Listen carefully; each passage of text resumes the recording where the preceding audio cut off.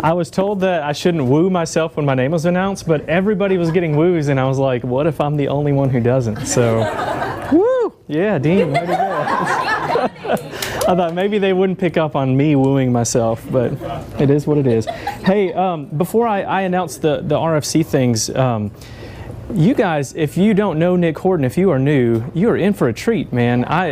Nick is a great teacher, but also, Nick doesn't know this, but anytime I have a student from Central that comes in, really without fail, it is Nick Horton that is their favorite teacher. He is phenomenal, and so I'm excited for you guys that Nick's going to be in here teaching you because he loves the Lord and he has a really great gift of teaching. So, if up for Ruthie's favorite teacher of the year, so go vote for him. So go for it. I did not know that. All right, so go vote for Nick. All right, so I'll announce the Raiders for Christ people, and then I'll kind of talk about just for a minute why we have so many people standing up and why are we wooing all of these people. So first, I'll get Linda, if you'll stand up. Linda is the brand new women's minister at Raiders for Christ. So she is there in the office with me every day, Monday through Friday in the building across the street from campus. The apprentices that we have, Peyton and Tanner, if you guys will stand up.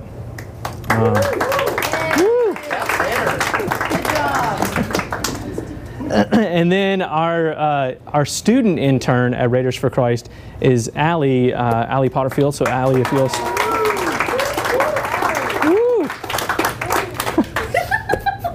I'm sorry. I'm in a wooing mood now.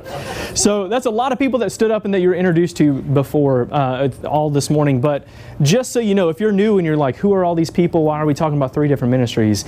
These are 3 ministries who love the Lord and love college students. And we love each other. We are working together to make sure that with these ministries that we can help you all grow and gather and go to the campus and share the gospel there. So that's all of our hearts. We're working together. There's not this divisive line between these 3, but this is the kingdom of God working together and figuring out ways that we can best serve you guys and the campus. So that's why you're meeting so many people this morning.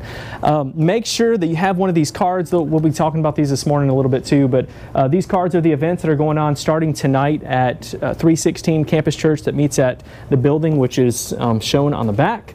And then starting tomorrow night, we have Picnic and Praise at Raiders for Christ. And then I'm not going to read all of these. If you're in college, I'm assuming that you can read them yourselves. So, but we do have a stack of these we have some in here, but we'll have some more that will be available for the lunch after church. So remember, we have lunch right after church in the Life Center, and you can just follow a bunch of people with these shirts on going that way. All right, so I've been tasked to kind of maybe step on Nick Horton's toes and launch this class of Grow, Gather, Go. Not really. That's not really my task, but I wanted to talk about something that was generic enough so that I'm not stepping on Nick's toes, because I'm sure he has some really good things to talk about. But what I'm going to do is look at a story in Luke 6. And I thought, what's a story where we can see grow, gather, and go all going on at the same time? So Luke 6 is where we're going to be at. I'm looking back for Nick to make sure he wasn't going to be in Luke 6, so I'm not stepping on his toes. That was just a second lesson. Though. Okay. You'll forget this by then, so that's good. All right, so yeah, if you will turn over to Luke chapter 6. And this will be just kind of a briefer introduction because I want to give you guys a chance to meet some new people and find out where you're going when we go back down to the sanctuary. In Luke chapter 6, starting in verse 12, one of those days Jesus went out to a mountainside to pray and spent the night praying to God. When morning came, he called his disciples to him and chose 12 of them, whom he also designated apostles: Simon, who would be named Peter, his brother Andrew, James, John, Philip, Bartholomew, Matthew, Thomas, James, son of Alphaeus, Simon, who is called the Zealot, Judas, son of James, and Judas Iscariot, who would become a traitor.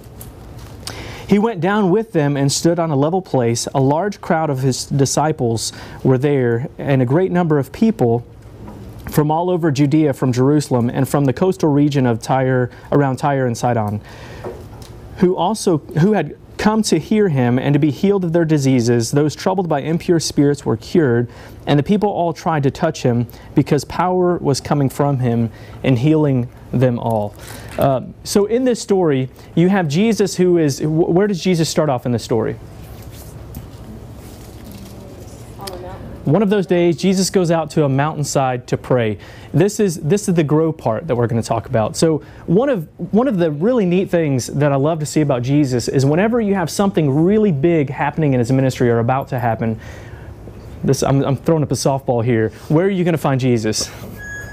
Yeah, there we go. He's alone praying. He's alone spending time with the Father. So when Jesus was about to launch his ministry, and this is a couple chapters before this in Luke 4, Jesus is in the desert. What's Jesus doing in the desert? He's praying. There we go. He's fasting and praying for 40 days in the desert, right before his ministry launches. Here you have Jesus who's about to choose his disciples, and where is Jesus found right before he's going to choose his disciples? All right, there's lots of examples. I'll throw one more out there. Before Jesus goes to the cross, where can you see Jesus? What is Jesus doing in the garden? He's praying in the garden. So all these really important pieces of his ministry start with Jesus growing in his relationship with the Father, communing with the Father. And I believe that that's the example that Jesus sets for us, that's where we need to be as well. So as we've been ready to kick off this new year in our ministry, I would hope that all of us have been in this place of prayer. I know that we have as a staff, we've been praying for this moment because we know how important it is to commune with the Father right before we launch into these really important pieces of our ministry. So I've been married. My wife's not in here. She'll be here in second service. But my wife and I have been married about 15 years. And we have 2 kids. We have 4 and a 7-year-old. And they're both boys, and they're very rambunctious. Is that a positive way of saying that? I have very active boys. I love them, man. They're fantastic. But what can happen is all of our time and all of our attention can be focused on what they're doing and making sure they're staying out of trouble and focus everything that we have on them. But if we do that, our relationship's going to suffer. So what do we need to do? We need to commune with each other. We need to be in close proximity. My wife is a teacher. I'm a campus minister. This is our really busy time. If we just let our jobs just kind of take over what we're doing, then our relationship's going to suffer. So for us, this growth part happens in being in communion with each other, right? We have to be with each other. So this growth piece is so important as we look on to these other pieces. So what do we have next in the story is the gathering piece, where Jesus not only gathers his disciples to himself, but he also, I lost it in here. He gathers his disciples to himself, but then he goes down with them and he stands in a level place with a large crowd. There's this gathering that Jesus is having with his people. This gathering is super, super important. I just met Philip this morning. I was telling Philip that after I got out of high school, there's a period of 4 years where I didn't have this gathering, that I didn't have this community that I connected to. And so I was really lacking in areas in my life, right? I needed this community. And I remember the first time that I came to Raiders for Christ and then came to North Boulevard as a student, I saw all these college students gathering and I saw, hey, this is important to them, so what is the big deal about this? All right, why is this so important? If you look over in Hebrews 10, you don't have to. I'll just read this. But in Hebrews 10, you have the writer of Hebrews who is spending all this time talking about how amazing Jesus is, all right, how incredible Jesus is and what his sacrifice means for us. And he talks about how in 10, Christ's sacrifice and what that means for us, and how how we get to enter in this place of this most holy place with the Father because of Jesus' sacrifice. But then there's this part in verse 25 of chapter 10, starting, I guess, 24. Let us consider how we may spur one another on towards love and good deeds, not giving up meeting together as some are in the habit of doing, but encouraging one another, and all the more as you see the day approaching. I remember when I heard this verse stated to me when I was a little bit younger, there was this tone about it that you better go to church, right? Like you got to go to church, because that's what this verse is saying. It's saying that if you don't go to church, you are sinning and you're a bad person. They didn't really say that, but that's the tone that I got. What this verse is really saying to me is that we get to come and be a part of this community, and that's how we spur one another on in love. Imagine if you spend all of your time just on the mountainside praying to God. That's a good place to be. But here on earth, if we want to go to the place of mission, to the place of going, we need to be a part of a community who spurs us on in love. We have to have that. We get to have that. And it's an amazing thing. So if you're coming for the first time, I really want to encourage you in that, to get plugged in to these ministries that we mentioned this morning. Get plugged into a ministry that will spur you on in love and growing in this piece of raising the Father up in your life. The last piece is go. So as these people are gathering around Jesus, they all need stuff, right? They all need something from Jesus. Jesus goes and He heals them. One thing I want to make sure that we don't lose sight of is we're talking about connecting with the Father. We're talking about gathering with each other to spur one another on in love. It's for the purpose of this go piece, right? There is something that when we get together, when we gather together, we can't just huddle up and hang out with each other. But God in this time is calling us to mission. He's calling us to share the gospel of Christ for us, a campus of 20,000+ students who need to know the love of the Lord. But this isn't the only piece, right? Because if we only have this piece, then we're just going on our own merit and everything that I can do to go reach the campus. But what we need is this gathering of people that will spur us on in this. And we also need to be connected to the Father, so that will spur us on to those other pieces as well. So my encouragement, I said this was going to be a short lesson. I hope this is short. I have no idea what time it is. But my encouragement for you is, one, come to Nick's class because it's going to be great and he's going to really focus on all of these pieces. But in the next couple weeks especially, if you are a new student and you're wondering, like, what am I going to do as I'm getting accustomed to the college life and trying to figure things out and get my classes down and all that, my encouragement to you is to find this place to connect to a group. We have some amazing groups here and we'd love you to be a part of them.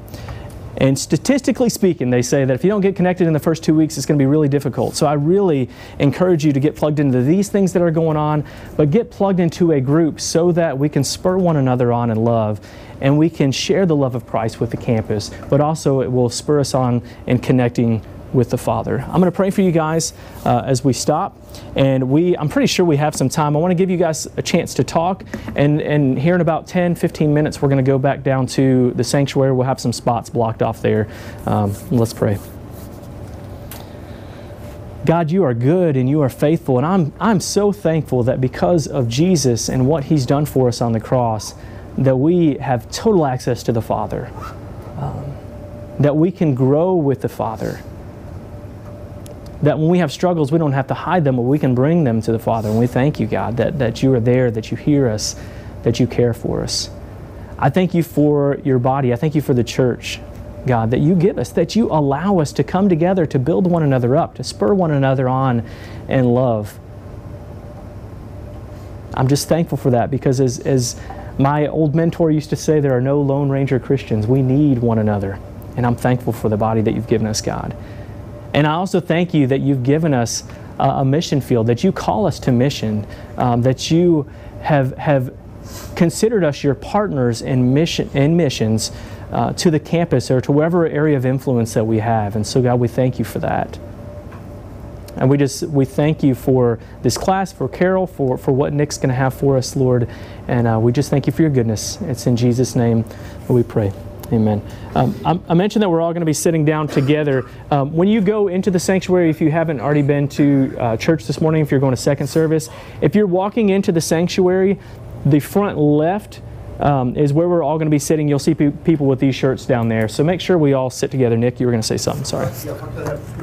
You sure can. Yep. I'm done.